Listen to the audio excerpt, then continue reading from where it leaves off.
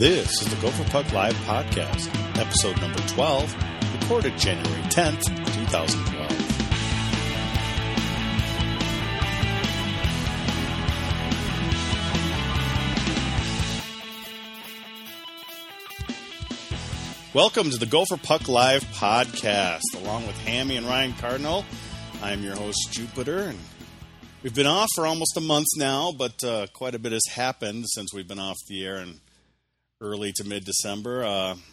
Yet another year, Gophers can't win their own holiday tournament, followed up by a loss to Notre Dame in the U.S. Hockey Hall of Fame game. What's going on, Cardinal? Well, it's, there's kind of many ways you can look at it, but big picture-wise, the team got off to such a great start, and they kind of gave themselves a little bit of room for error, and obviously as fans and as a team, you don't want to see them, kind of take a step back, which they've, definitely done here over the last 6 weeks of play or, pretty much since that North Dakota series, but, at the same time, they're still in decent position if they can get things going in the right direction, but I think, just down to eighth in the pairwise, I think this is, pretty much the time of the year where you can start paying attention to that on a weekly basis. And, again, big picture-wise, the WCHA, as most people know, has really struggled in non-conference play, and the Gophers have, contributed to that, going, I think, they're 4-4-1. I think they wrapped up non-conference play, and, a couple of the wins against Sacred Heart and another against Niagara, so against the, better than average or really good, depending on who they were playing non-conference teams, they really struggled. So because of that, the WCHA is probably not going to get, 5 or 6 teams in the NCAA tournament this year. It's probably going to be 2 or 3. So, again, the Gophers put themselves in a good spot, struggled a little bit, but, I think this is a pretty big weekend for them coming up to kind of set the tone for the rest of the season, because they definitely need to, I think going 500 the rest of the way probably won't cut it in terms of, WCHA goals and NCAA goals as well. What do you think, Hammy? Any overall thoughts in the last month? Well, it's one of those things where you kind of know that you're not going to maintain that high level of play the whole season like we did early on. You're going to have your bumps. Maybe some teams have it in the first month, some teams have it mid-season, some have it towards the end of the season, and it's one of those things where I think that I mentioned on GPL that expectation level got jacked up because of the early, success of the team. Whereas big picture, if we want to go back to our original, broadcast, we all picked, the Gophers to be around the 4th to 5th kind of range. And so, they're probably a little better than what we expected, back in the beginning, but they're not maybe quite as good as those expectations had lifted, for the fans, after that first 6 weeks or so of the season. So I think, we've been inconsistent, and the penalties have really killed them. And that's something that really needs to be, focused on, especially this next, weekend, because it's certainly going to be an energetic, couple games, I'm sure. And, you kind of have to keep your wits about you. So I'm not shocked that, you're going to have bumps, and just that, we're having ours now, and hopefully they'll recover and, have a successful second half. Well, how about those specialty teams, Ryan? I noticed you posted on Twitter the other day talking about how, obviously the penalty kill percentage has gone down by about 10%. The power play percentage has gone down, 5 or 6% or something. Then I noticed that that same evening, Lucia mentioned some of the same things. Is that one of the big problems, or is there more going on? Yeah, just with the way they lost to Notre Dame with, giving up a couple power play goals and then, the shorthanded goal too. And then even going back 2 weeks to the Northeastern debacle with all the penalties and giving up a pair of 5-on-3s. And, it's just early in the year. And I think the Duluth weekend kind of exemplified this, where special teams just, really carried this team early in the year. And, like Lucia touched on with his radio show, they were playing at such a high level, especially the power play, that, of course it wasn't going to stay over 30% for the year. But in college, I think you can have an elite power play that's 25, 26, 27%, and even I think I can't remember exactly the numbers I tweeted, but it's about 21% I think since that North Dakota weekend. And if I think I don't have the numbers to back this up a year. I could be wrong on that, but I think, it's just a little bit worse now. And instead of allowing 1 or 2 goals a game, Patterson's allowing, 3 and sometimes 4. And, if the power play is just a little bit worse and they're not getting the, 2 power play goals a night, which pretty much what it was for the first 6 weeks of the season. Again, it doesn't take much to, kind of tip the scales. And, so I think that's something that's going to be pretty critical this weekend because North Dakota's got a pretty good top power play unit, and special teams and goaltending are always huge. That's it's cliche, but it's totally true that 9 out of 10 hockey games, if you can win those two battles, you're going to win the game. And again, the team relied on him so heavily early, and you kind of worry about that a little bit. But again, in college, I think it's a lot easier to you saw Minnesota Duluth last year. I mean, they rode their power play all the way to a national championship, and you can win a lot of games just based on having really good special teams. And the Gophers have been kind of average in that department over the last whatever, and it's shown because they're a 500 team since that North Dakota series. So that's going to be big. And like Hammy touched on, especially this weekend, I don't think they can, give North Dakota 6, 7, 8 power plays this weekend up there and expect to, come out of there with, 3-4 points or whatever their goal is. So, it's going to be big the rest of the year, and especially in a big rivalry series in a hostile environment. Kind of lost you for a second there, Ryan, for a little bit, but luckily you came back. Okay, well, let's just kind of wrap things up. You guys have any other thoughts in the last month? Anything that happened at the Classic? Anything else that stuck out for the Notre Dame game? I mean, obviously, Notre Dame is a great team, but boy, besides the penalties and the power play, the Gophers looked awfully flat. I think, they looked a little, discombobulated, and I think that you can kind of blame a little bit of the the break and some stuff like that. Some teams are able to handle that better than maybe we just didn't handle it very well. It's hard to say, but I the big thing for me is, you got to stay out of the box. And if you're not going to stay out of the box, you have to have a very effective penalty kill. And, we really haven't been doing either as much in the last couple of months. I mean, like you touched on, the penalty kill has definitely dropped. And then we've taken, quite a few penalties.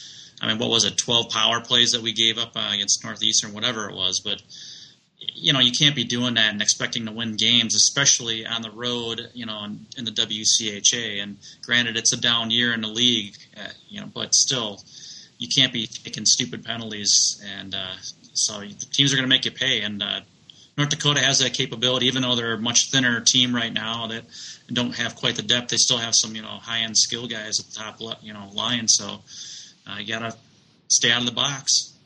Well, we've talked about this discipline problem with penalties ever since we started the podcast. It just seems like they are still taking way too many stupid penalties. I don't know if the coaching staff hasn't gotten through to them or what, but are they the most penalized team in the WCHA right now?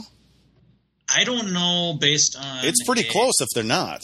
Well, I'm not sure about strictly just league play. I know that in terms of the national, including all games, they're pretty up there. I think they're in the top, they're not top 10 as far as penalty minutes, but they're up there, 12, 13, somewhere in that range. And I know that there's a couple other teams. I got it right here. It looks like Minnesota State. Actually, UMD is a little bit more penalized than the Gophers as well, but Gophers are 13th in the nation as far as penalty minutes per game. So they certainly have taken first in the WCHA. As to say, they are first. They have 236 penalty minutes in 14 games. So they do lead the league in conference games in that category. Okay.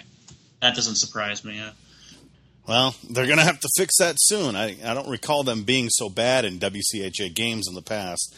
At least I don't recall them leading in penalty minutes in WCHA games. So hopefully they could turn that around.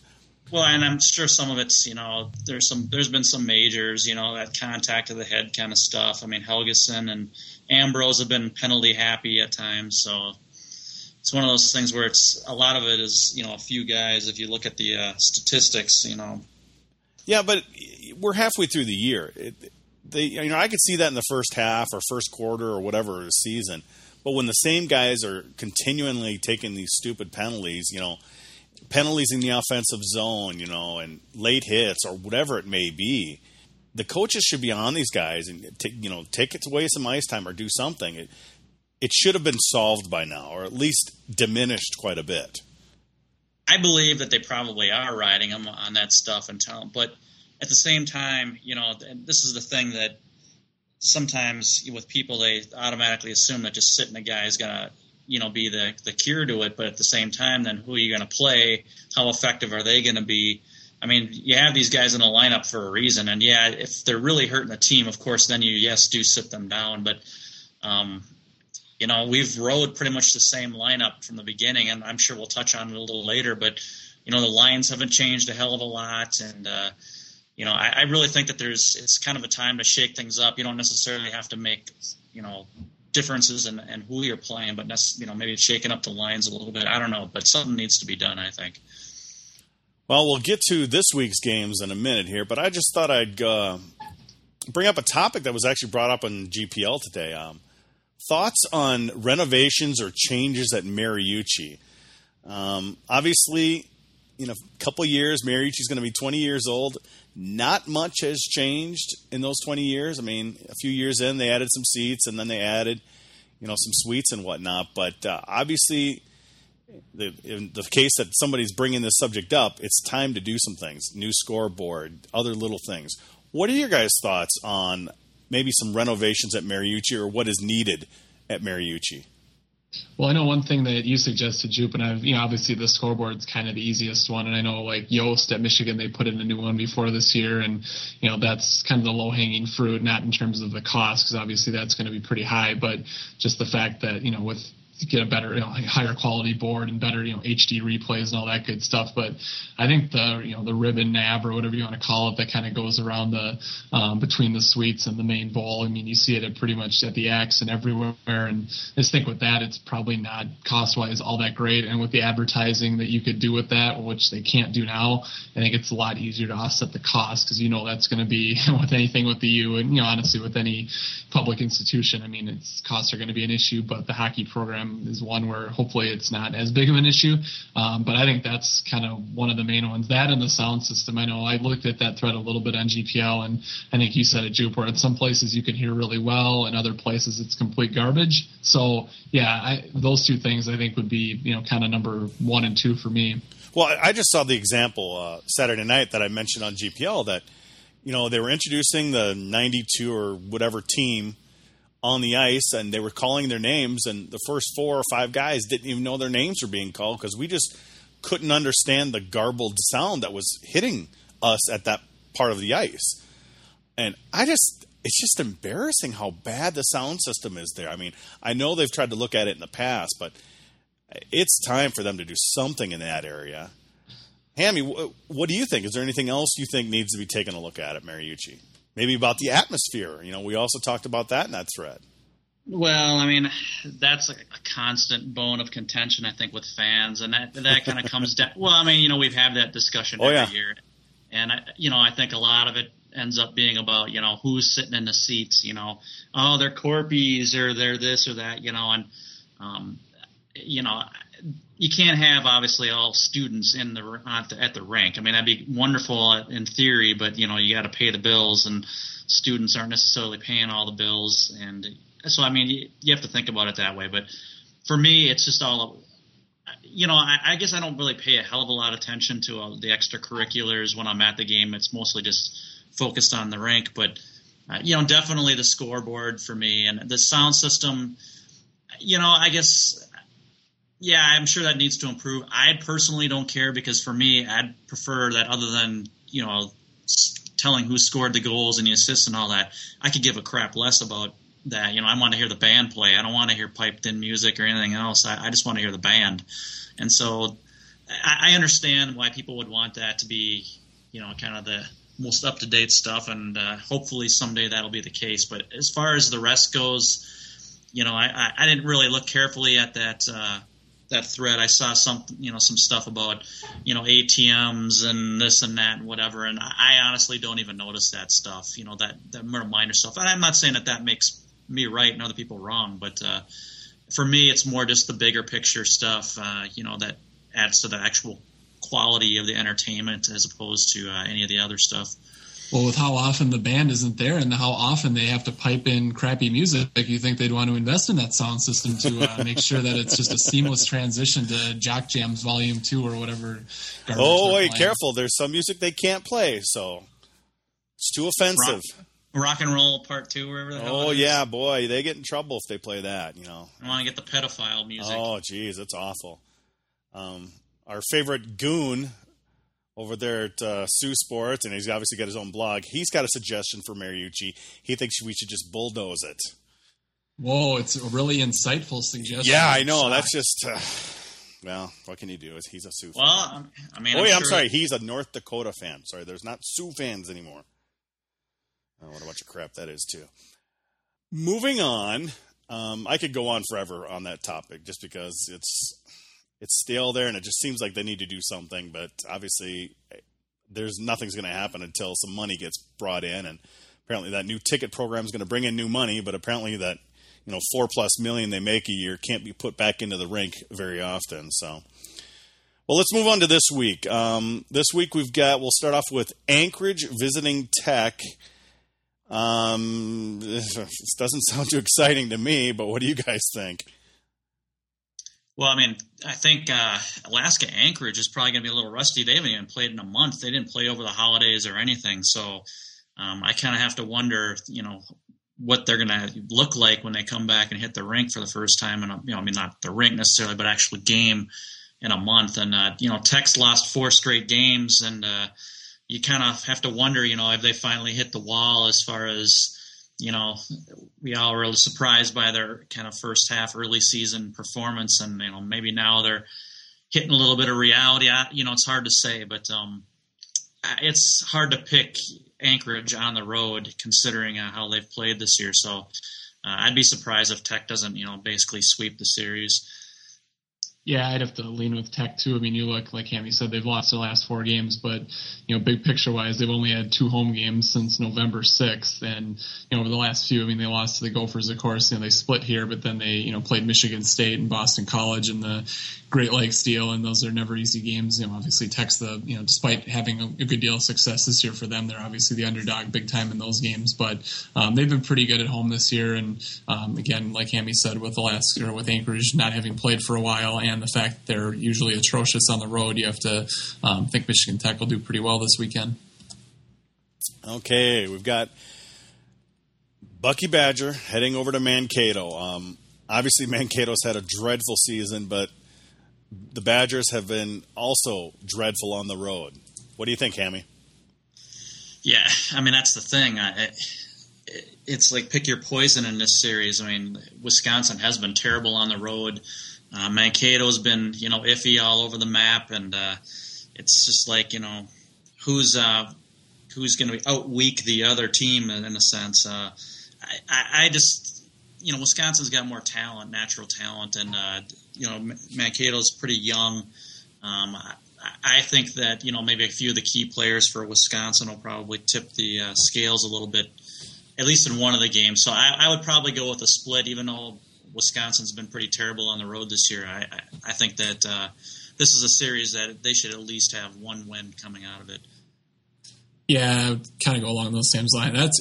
I knew Wisconsin been bad on the road, but they haven't won a game on the road. Now, granted, they don't really go on the road. I didn't know it was much. that bad. Oh, jeez. So, yeah, I mean, on college hockey stats, 0-5-1, and now granted they have taken the model of playing crap teams at home instead of traveling, and the Gophers often do that. I know I got into another little Twitter spat last week, but I mean, at least the Gophers, say what you want. I mean, they still went to Michigan State this year, and they're not the ones that ruined the college hockey showcase. And, I mean, it's pretty clear by Wisconsin and playing Mercyhurst at home, RIT. I mean, at least the Gophers played Northeastern at home and Vermont. And granted, Vermont's not, a world beater or anything, but they were in the Frozen Four a couple of years ago. They're from a major conference. And so, again, as a Wisconsin fan, I'd be kind of perturbed at the whole scheduling thing. It's one thing if you want to play home games, but maybe mix in some legit competition if you don't want to go on the road. But that being said, Wisconsin, they've won a few games here recently. I think 1 loss in their last 6. And, they have some talent. And they got the McCabe kid back on defense now. And, their top line with Sangerli and Barnes. And Mankato just doesn't have any of the high-end guys like Hammy said, whereas Wisconsin has a few key pieces. So I wouldn't be surprised if Wisconsin got at least 3 points. Of course, you have to look at who they've played since the end of November. I mean, Duluth is a tough series, of course, at home, but, Mercyhurst and RIT were the other 2 series, and, I don't know. It's like you were talking about. It's kind of a little pathetic that Wisconsin can't bring in a little bit better competition. And actually, I watched some of that game, one of their games this past weekend, and, it was pretty brutal. So, but I still think that they'll split. I think Mankato's going to sweep them. Yeah, you went to school there, didn't you? Yes, I did. They're always Mankato State to me. So, Moving on, we've got Bemidji heading to Denver. Cardinal. Well, Denver continues the up and down. I mean, last weekend, home loss against Alabama Huntsville. And I know Denver was still had the Finnish kid in net, the third stringer. And I know, as Brad Schlossman of the Grand Forks Herald pointed out, that Jason Zucker definitely could have been around for this weekend, but they elected to let him head home to Vegas for the weekend or kind of recuperate or whatever for after the World Juniors. But I'm sure they could have used him on Friday because that's a horrendous loss for them. And you wonder at the end of the year. I mean, they're 3 games over 500, so it's not like they're cruising through the year and can afford a slip up. But I assume they got Adam Murray back for the Saturday game, which they won. And Denver's been so up and down, and Bemidji's been a little bit better. But it wouldn't shock me to see Bemidji go out there. I mean, they're definitely going to have the edge in net, and Bemidji, they can play a tough game. I know they split against Denver in early December, so I'll say Bemidji will go out there and get maybe a point or two out of them. Yeah, there's nothing much I can really add. I think it was kind of funny that Zucker's going to stay home in Vegas to rest. You know what I'm saying? Yeah, that's the place to go to rest. What happens in Vegas stays in Vegas. You know what I mean? But I agree. You can't. DU has been a mystery team. They're tough to get a handle on. I know some of it's injury related and whatever, but. They have the ability to be as good as just about anybody, especially when they have all their main guys in the lineup. But they continue to baffle you with losses to certain teams. And doesn't Huntsville only have 2 victories on the season? Yeah, against Omaha. Both against. I thought okay. It was Omaha a few weeks ago. Omaha, that's right. They had 4 wins last year, and one of them was against Omaha, and then they split against Omaha like a month ago or something. Wow, a couple big victories for Huntsville. Jeez. I think it also kind of goes to show you how, slipshod the WCHA has been a little bit this year, especially in interconference play. It's been brutal. I mean, we talked about it earlier. I personally believe that we're only going to get 3 teams in this year. So, and, it's looking like UMD is obviously a certain going to be in. And if, the Gophers, of course, they have to maintain some things here in the second half, but they've got a pretty good shot at being in. And so there's going to be some teams staying at home in this soft season that aren't used to it. And, the Denvers and the CCs and the North Dakotas, some of those teams are going to get left out. And, those fans aren't going to be used to that. But, yeah, as far as getting back to the series goes, I think that, I actually think it's going to be a split. I really believe that Bemidji will probably go and, like, Ryan talked about, just play them tough, maybe one game. And, DU's showing that they're not – it's not beyond them to kind of take a game off in a series, and so I think it's going to be a split. Okay, we've got St. Cloud heading to CC. Obviously, did St. Cloud lose another player this week, Hammy? Yeah, it seems like it's one of those years for St. Cloud where pretty much there's nothing going right for them, both on and off the ice. And, they're bottom half of the league, and injuries with Lee and LeBlanc, and then you have guys leaving. 2 guys now? What was one of the McMillans, I guess, left, and he's going to North Dakota now, I think, to play with his brother. And then they just lost Cam Reed, who's a pretty good player for them. He's a sophomore and not quite a point per game player, but certainly a quality forward for them, and probably would have been a good player the next couple of years for them. So that's kind of a big loss for them at this point, and it's been rough. So. At the same time, CC is another team that it's sometimes hard to figure out what's going on with them. I mean, they lost to Air Force, they barely squeaked by Union, and then they get 1 tie out of 2 games with Cornell, and so they haven't exactly been lighting the world on fire either. Of course, granted, their big gun was at World Juniors, so you kind of have to have a little bit of an asterisk by that. But it wouldn't surprise me if CC sweeps the series, but I think I kind of go with CC getting like 3 points. Yeah, I'll kind of, pretty much Hammy said it all there. I mean, St. Cloud, they've been, I think, 2-7-1 away from home. And like Hammy said, I mean, with CC getting Jaden Schwartz back, I mean, he's arguably the top player in the league. So to add him back to the mix, and I'm sure they have a little bit of a sense of urgency, as, Hammy noted, kind of stumbling through the non-conference games shortly after the Christmas break. So, yeah, we'll see. I mean, St. Cloud, again, it's just, you wonder, I'm not saying their players are going to pack it in, but when you have so many things, just random stuff happening that you can't control going against you, at some point that's got to be, just mounting, whereas CC, they've had a reasonable year, okay, but they have a chance to put something together here. So I'll take CC for the sweep this weekend.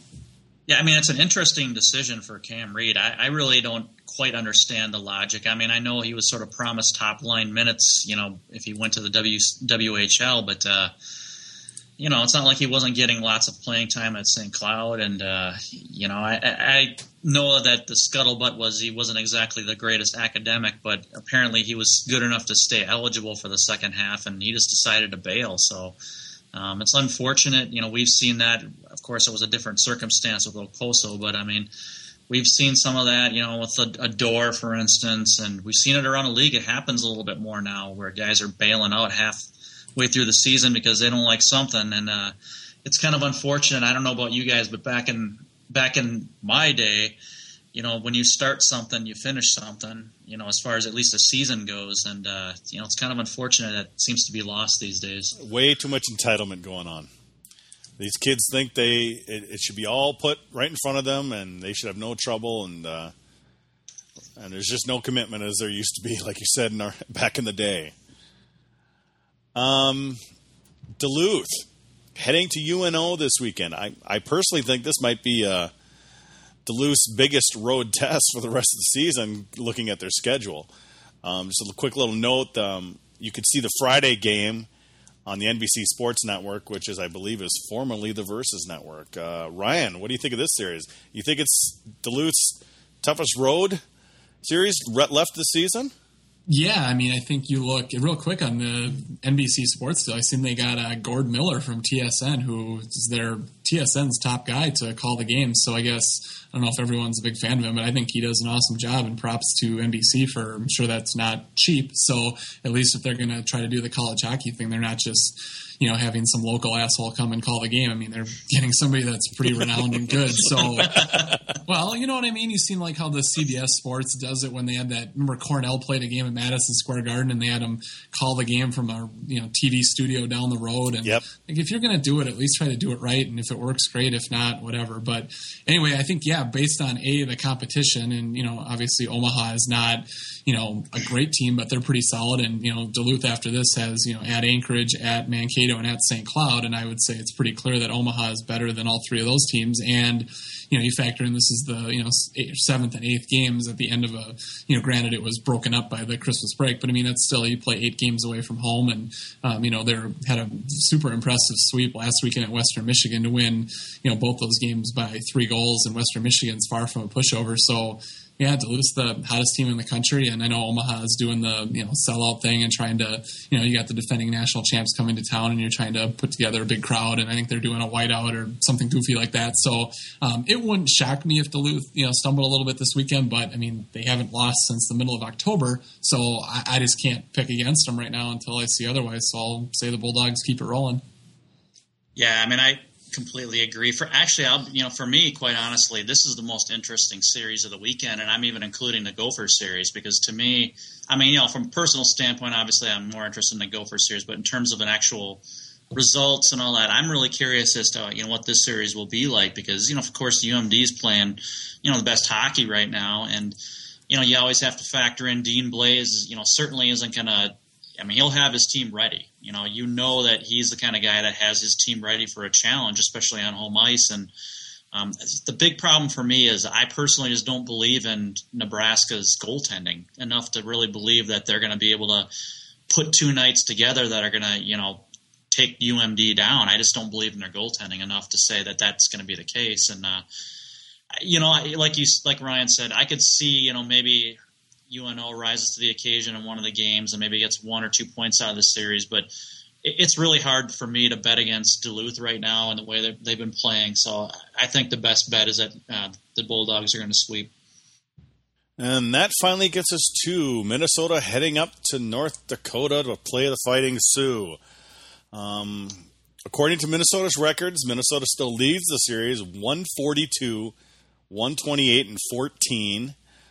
I believe the last 5 meetings, last 10 meetings, Minnesota actually leads 5-3-2. So apparently they've been doing a little bit better against the Sioux recently. The Gophers swept the Sioux. That was probably about the last time the Gophers played as a team and played well. And now the Sioux are playing better. It's that time of year. It seems like they've been picking it up. Competition has been great, but you know what? They've been winning. And it seems like for the past 3 or 4 years, it seems like they kind of kicked off their second half rise by beating up on Minnesota. Ryan, let's get your thoughts on the weekend. Yeah, I mean, I know just doing the little preview for GPL today, and you look at, one thing the Gophers have kind of been blessed with this year is health, and it's something we've definitely had our fair share of the injury bug and a lot of the major injuries the last few years. But North Dakota this year, they've really battled it, and you start with Grimaldi, and obviously he hasn't played since that Minnesota weekend, and I know they more than anybody kind of keep injuries close to the vest. So I'm not sure what if he'll be back, and I know Corbin Knight, who is probably make a case he's the best center in the WCHA, and with face-offs, and he wins 70% of his draws or something like that. I know he didn't play in that Clarkson game, so I mean they could be missing some key pieces. And you look at their line chart the last few weeks, and obviously you have Brock Nelson and Christo, and then after that it's just kind of a hodgepodge of guys, and but they've been getting the job done. And I think there's a lot of ways to look at this weekend. I think goaltending will be probably pretty even.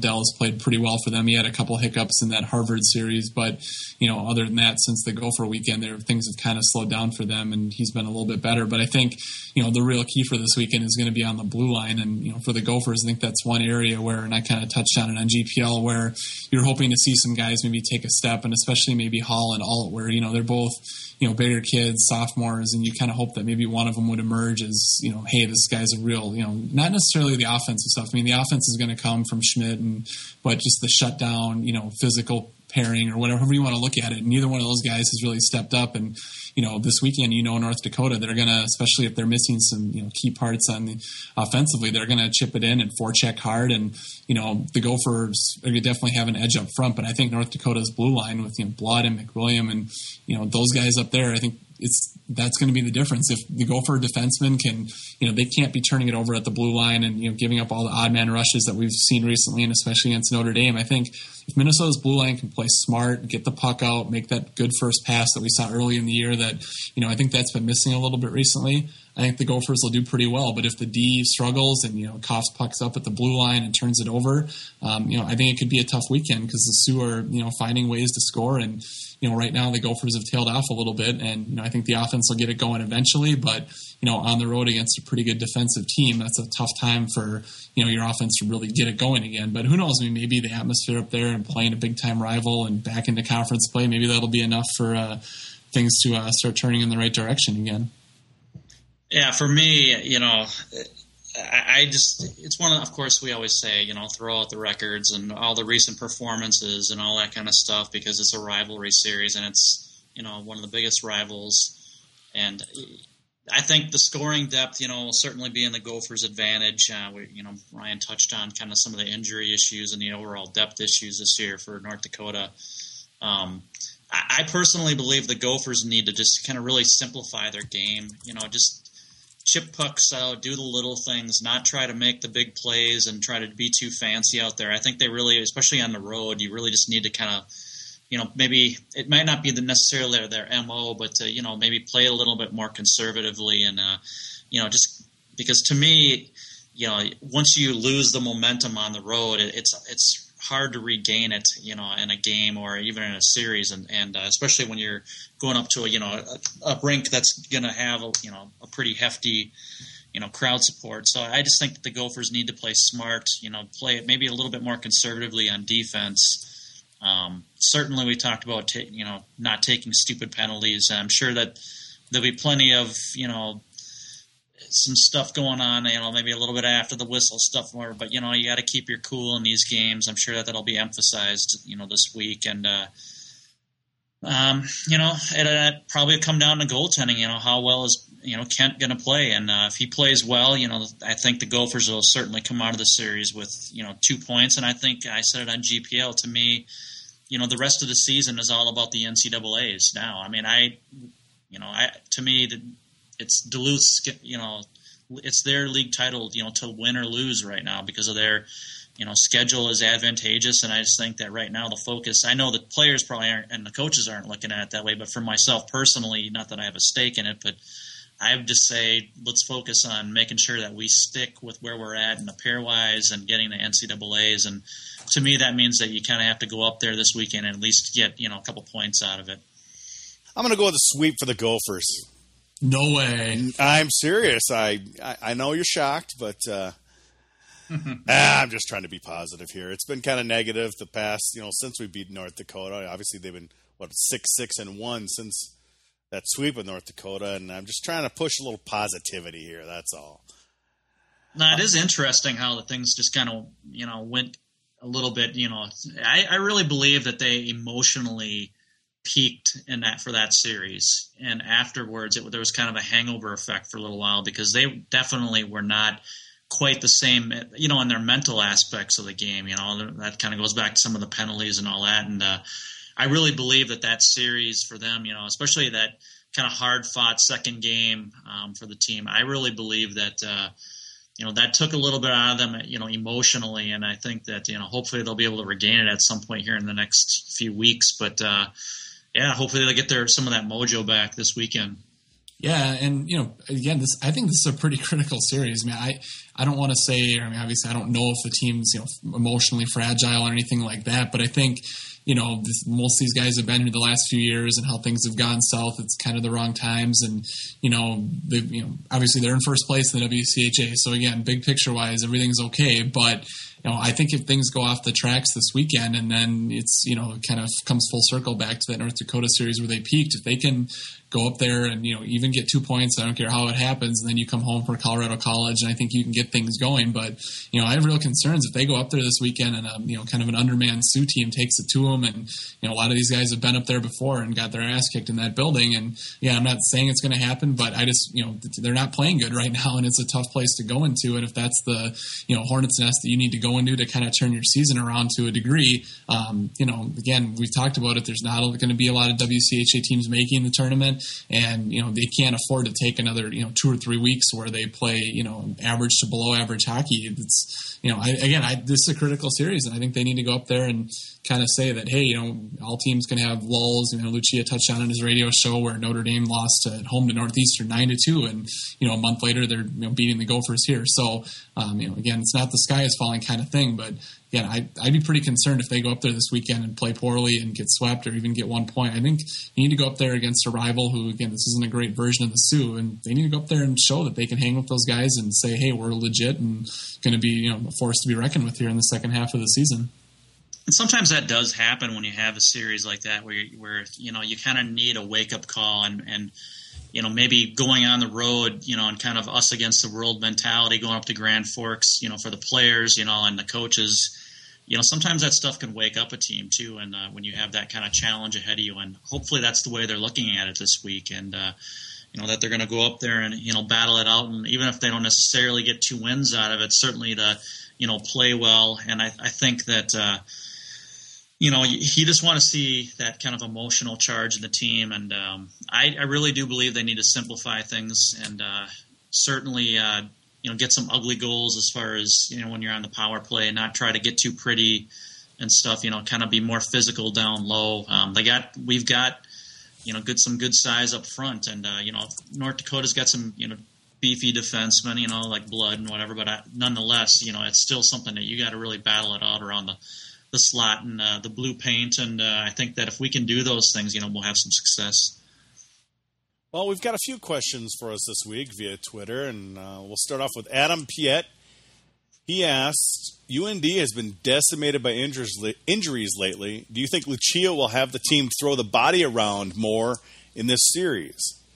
Now, I think that was kind of one of the keys in the last UND series, is that Minnesota was much more physical than they used to be, or at least in the last 5 years when they played UND. They always got beat up. That was one of the keys to that series. I assume it's the key again in this series. Well, I would agree. I mean, but it's one of those things where it's a fine line between being physical and being stupid, and I think that that's some of the problem we've seen with some of the players, that these guys sort of step over that line, and the next thing you know, you got 3-4 penalties in a row, and that's just killing all your momentum. And we've seen that a few times this year where that's really hurt the team. I remember mentioning it on a past podcast that it's not uncommon sometimes for the Gophers to just reel off 3 or 4 penalties in a row. And I mean, it's like, you're not going to win games that way. So yeah, you got to play physical, but you have to be smart about it. And, I'm not all that confident that some of these guys have learned their lessons for whatever reason. So yeah, play physical, but be smart about it. Yeah, and I think just the whole, you want to be physical, and I think, early in the year they could do that because the penalty kill was so good. So, you kind of trade, maybe a few penalties for the team that, it's kind of been a knock on them for a while that they might be a little bit soft or, finesse or whatever word you want to throw in there. But, the trade-off was, okay, well, we're going to take a few penalties, but we're going to be aggressive, play on our toes, and that's going to, pay off in the end by being more physical and generating turnovers. But, yeah, I mean, I think, a guy like Saratori where, he's never afraid to be physical and throw his body around, and Budish, some other bigger guys that maybe don't throw the huge hits, but a guy like Budish is going to be key in this series. I mean, he's going to have to win some of those battles down low. It's back to the small ice sheet where maybe at Mariucci, guys like McWilliam and Blood. I mean, we've seen them struggle over the years. Even back to Finley, where those guys are pretty good on small ice, but you get to the big sheet and they start chasing a little bit, and hooking and tripping. And, those guys are going to be a tough force to reckon with behind the net. And so guys like Budish and Bugstad to a lesser degree, and even Hansen. I mean, he's not a monster, but he's a senior and he's an older kid. So yeah, those guys, I don't necessarily think it's going to be the big hits and things like that, but just winning those one-on-one battles below the dots and along the boards and getting pucks out when you have the chance. Just the little elements like that. It's again, I think it's 2 pretty even teams right now the way they're both going. So yeah, I mean, just kind of the little things like that could be the difference. Just noticed a little Roman tweet that he's saying that St. Cloud Daily is saying that Mike Lee may make his return for St. Cloud State this weekend from his injury. So yeah, well, I don't know personally how big of a deal that's going to be for them. I mean, it's not like goaltending has been the big issue. True. For St. I mean, that Farragher kid has not played badly. I mean, and quite frankly, if you look how Lee was playing early in the season, he wasn't exactly knocking it out of the park. You know what I mean? So, I mean, it's great that he's, if he's back healthy. I mean, you want players healthy, of course, but as far as an actual performance standpoint goes, I don't know if that's going to help them all that significantly because I don't really think goaltending has been their issue. Okay, we've got Proud Sue asking a question. What's your take on the CHL taking away players from the NCAA? Seems like the Gophers never have a player being stolen. I had to edit Gophers because he used something a little more absurd. Well, I mean, I think the big part of it for the Gophers is we do the vast majority of our recruiting within Minnesota, and Minnesota is a college hockey state. You're going to have the odd few guys here or there, that are going to be going to the WHL, but everybody here, kids here, they grow up with college hockey. I mean, whether it's the Gophers or, St. Cloud or Duluth or whatever, that's what they grow up with. That's what they aspire to be. They don't aspire or have much interest in going to the CHL. That's just not really in, the fabric of the state of hockey. And so I think that's a big piece of it, for the Gophers and why they haven't really had that happen. I mean, they had Lofquist leave, but I mean, that was more of a playing time issue than anything. So it's not like we've been totally untouchable, but I mean, nonetheless, I think it really has a lot to do with where we do our recruiting. And quite frankly, if you look at the couple of kids that the Sioux lost, I mean, their fathers were NHL guys. And, you kind of have to think that that's kind of what they're probably used to doing. That's what they hear more of. And, I don't know if it was a bargaining chip deal or what it was for those guys, but, it's unfortunate. And like we talked about earlier, guys just don't seem to have quite the same amount of, they don't have the same character necessarily to stay true to their word like they used to. So it's unfortunate. Yeah, and you see kids. I mean, I know there was the rash of them before the draft, and JT Miller, but I think Miami had the one kid, and I think the CHL and in general, they have a good package to offer. I mean, you can't deny it. And with kids, they can kind of get, bright-eyed about, how many kids they send to the NHL. And I think they do a good job of covering up the fact that there's a lot of kids that go up there and kind of get lured in by the, wow of it all and the whole, sales pitch, and they end up doing nothing where, that's going to happen at every level. But again, I think, they send the most kids to the NHL, and if that's the selling point for, a lot of the, national team kids, or, they seem to be the ones that are leaving the most. And granted, they're usually the most highly sought after, both, by college teams, but also NHL and thus, major junior teams. So, yeah, I mean, I guess we kind of complain from time to time about the Gophers maybe not recruiting some other areas, but I guess that one of the trade-offs is you don't have to, generally deal with a lot of drama with our recruits, whereas you kind of see it. North Dakota has been bit here a little bit, and you especially see it with, Michigan and Notre Dame and a lot of those kids that are so close to the, kind of the Great Lakes area with, the OHL teams in Michigan and right across the border and being so close. So I guess, like I said, that's maybe one of the good things about our recruiting being pretty close to home. Although I will say this, you might see a future Gopher recruit bail. I mean, I mentioned this on GPL. I know that A.J. Michelson kind of flirted with the idea of playing in the WHL last summer. I mean, that was the rumor at least, and I believe it's accurate.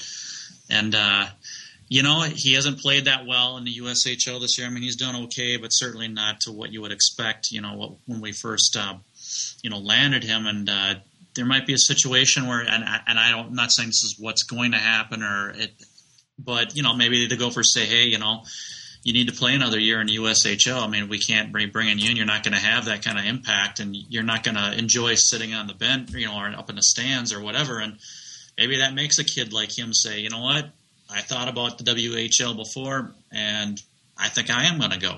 So, I mean, I'm not saying that we're impervious to it just because it's all Minnesota kids, but I do think that because of the fact that we do most of our recruiting in the state, and it's just a college hockey state, and kids just don't really care that much about the WHL, and a lot of those teams are a long ways away too. I mean, to be fair, I mean, when you see teams like with Michigan, they lose players to the OHL, and so I mean that's not that far away from Michigan, especially Michigan kids. So I mean, it's a little different for them as well, because a lot of those WHL teams, they're kind of ways out there. So.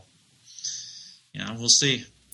Another question. We've got JJ Kreitzer on Twitter asking, who is the one player who has to be better if the Gophers want to make the NCAA tournament?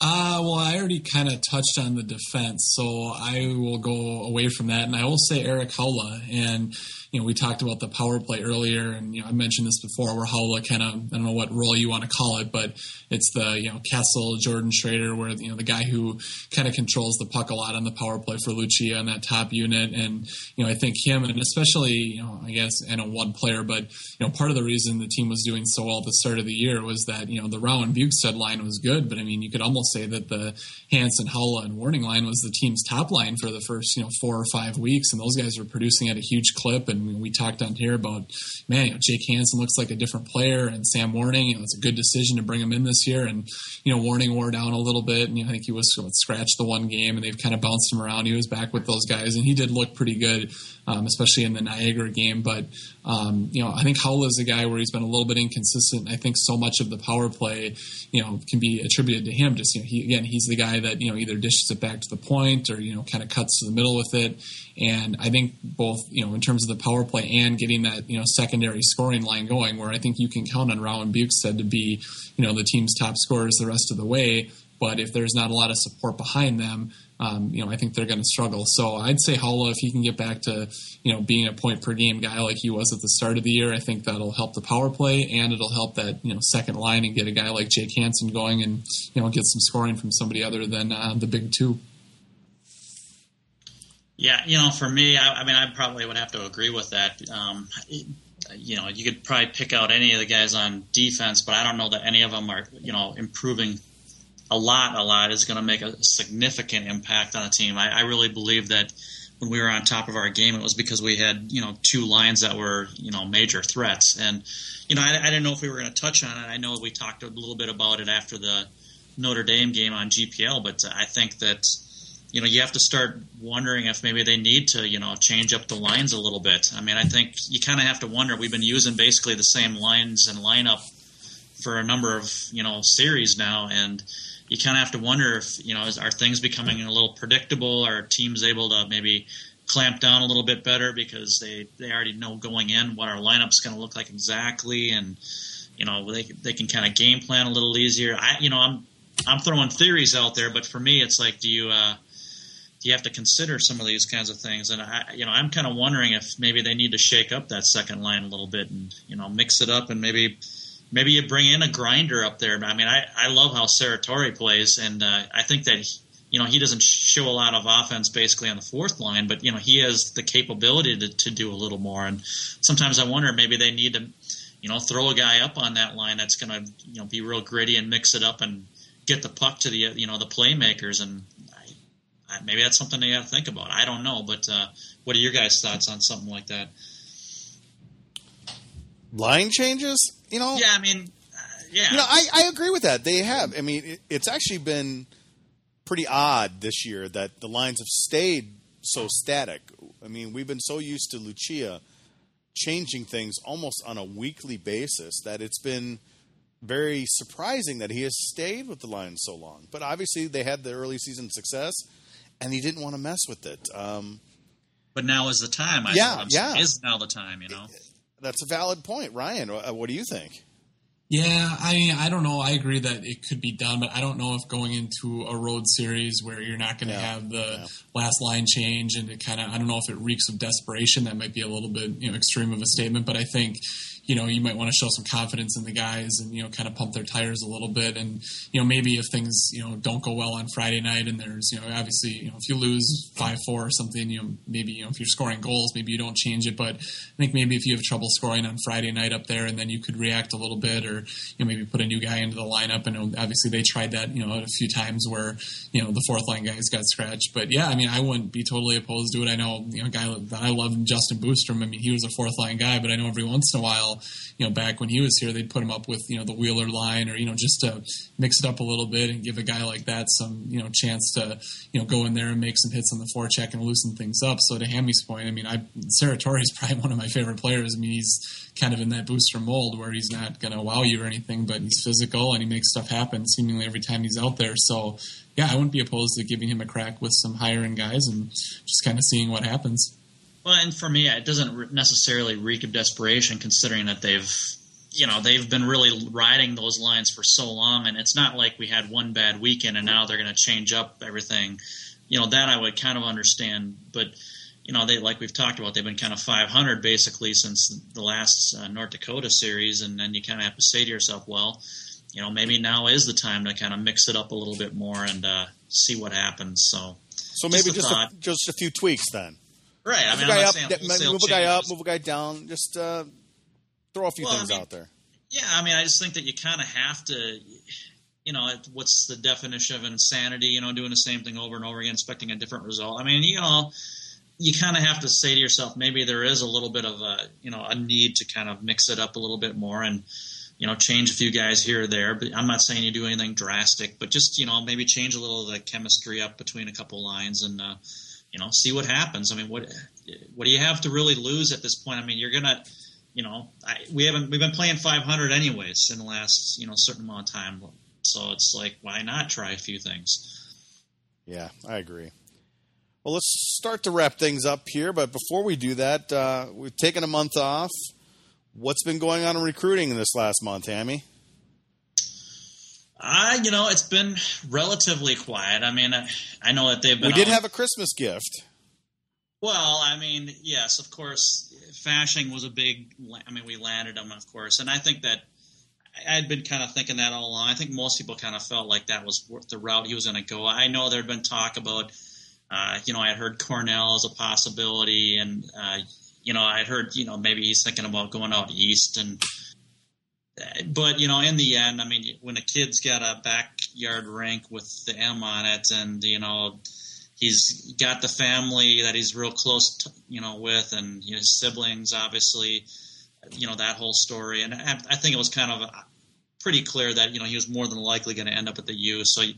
It's nice to land because he's a big-time player, and he's actually really starting to seem to come on and play real well. The one thing I've always said about him is, he's one of those guys that you don't know for sure if you're going to see his max performance before, he leaves college hockey. He might be one of those guys that, leave after a year or two, and you're kind of like, everybody's all excited, of course, and rightfully so, but you're also like, you want to see him become an All-American and score 50, 60 points and be a great player and lead the team. And he's that just doesn't happen much anymore. Yeah, I mean, especially for a kid who's probably going to be, he's going to be more than likely a first-round pick and maybe a high first-round pick. And you just say to yourself, well, it's nice to get those guys, but as we've seen before here, that doesn't necessarily mean you're going to, become a great team. And of course, they've done a better job of, landing guys that are going to be more likely to be 3 or 4 year types of guys. So that will certainly, and they're going to be good players. So, I mean, that's going to help a lot. So you can handle a guy leaving a little bit more when you have those kinds of guys also, coming in at the same time. So, yeah, I mean, it's very exciting to get them. But, other than that, it's been kind of quiet. But that was definitely a big one to get. I mean, is there really anything else we should be looking out for, or are we pretty full for this year? Is it going to kind of quiet down for now? I think all that I've really heard recently, I mean, I think that they'll be looking to maybe get some more size up front, because like I mentioned, they had landed some very, very skilled players that are, basically 5'9", 5'7", 5'9". I mean, they're smaller guys, and obviously, you're going to have to offset some of that with some size. And, Fashing, he's not going to be a grinder. So, I mean, you're not bringing him in to be that kind of a guy. So I think that, they'll be looking at, probably some guys with more of maybe a little bit more of a mean streak physical side to them that can chip in some goals or whatever. I mean, that's the feeling I've had. I don't have specific names I can give you or anything, but I'm sure that they're looking on that route. Okay. Guys, any other final thoughts? Nothing too much from me. I just hope the guys, bring their A game this weekend. Yeah, like I said earlier, I think it's a huge series for them. And, as a fan, either way, it's nice to, have a team in first place heading into the second half. And hopefully they can, make a little bit of a statement this weekend up there and, not keep things interesting. Obviously, they're going to be for the rest of the way, but inject a little bit of life and hope back into the fan base and, make it a fun second half. Okay. Ryan, we hope to see you next week, but we're not really sure right now. Your wife is past due, and we might have to bring in somebody to replace you. Yeah, I'd keep the bullpen pretty warm for next week. We're hoping before next week, but if not, it'll be on Monday for sure, which if that's the case, we definitely won't be home by Tuesday night. But hopefully before then, although I'd prefer it not to happen during the games this weekend. But if that's what happens, I'll definitely roll with it. That's why they made DVR. But, so hopefully by this time next week, we should be good to go. Well, see, you should have been talking trash the whole night. So then, if you're going to have the baby, you're not going to be on next week, so you don't have to face the music. That's the beautiful world of Twitter. Even if I talk a lot of trash, yeah, that's true. I'll still hear about it. Well, the best of luck to the both of you on that. Obviously, it's going to be a very exciting time for you. And Hammy, you can follow him at Hammy Hockey on Twitter. And obviously, you can always follow Ryan on Ryan Cardinal on Twitter as well. I assume you'll be on KFAN on Thursday as usual, Ryan? Yeah, usually I hear from PA on Wednesdays, and I know I haven't had a lot of time this week to listen to KFAN, so I know he's been in Vegas. So if he's back, I would assume I'll be on Thursday. Okay. But I don't know his deal, but should be have some clarity by tomorrow, I would assume either way. So. And obviously, you never know what your schedule is going to be anyway, so just kind of listen into KFAN, and usually we tweet out when Ryan's going to be on KFAN as well. Just a reminder, we do record these podcasts live on Tuesday nights, just after 9:30 or so. If you head over to the GPL podcast page, you can listen to us, record our podcast live, and that allows us to take your questions live via the Twitter account, or you can always just send us questions at podcast@gopherpucklive.com. So tune in live if you can. If not, well, just listen later. We'll be back next week to recap the North Dakota series and preview the Colorado College series. But until then, thanks for listening in.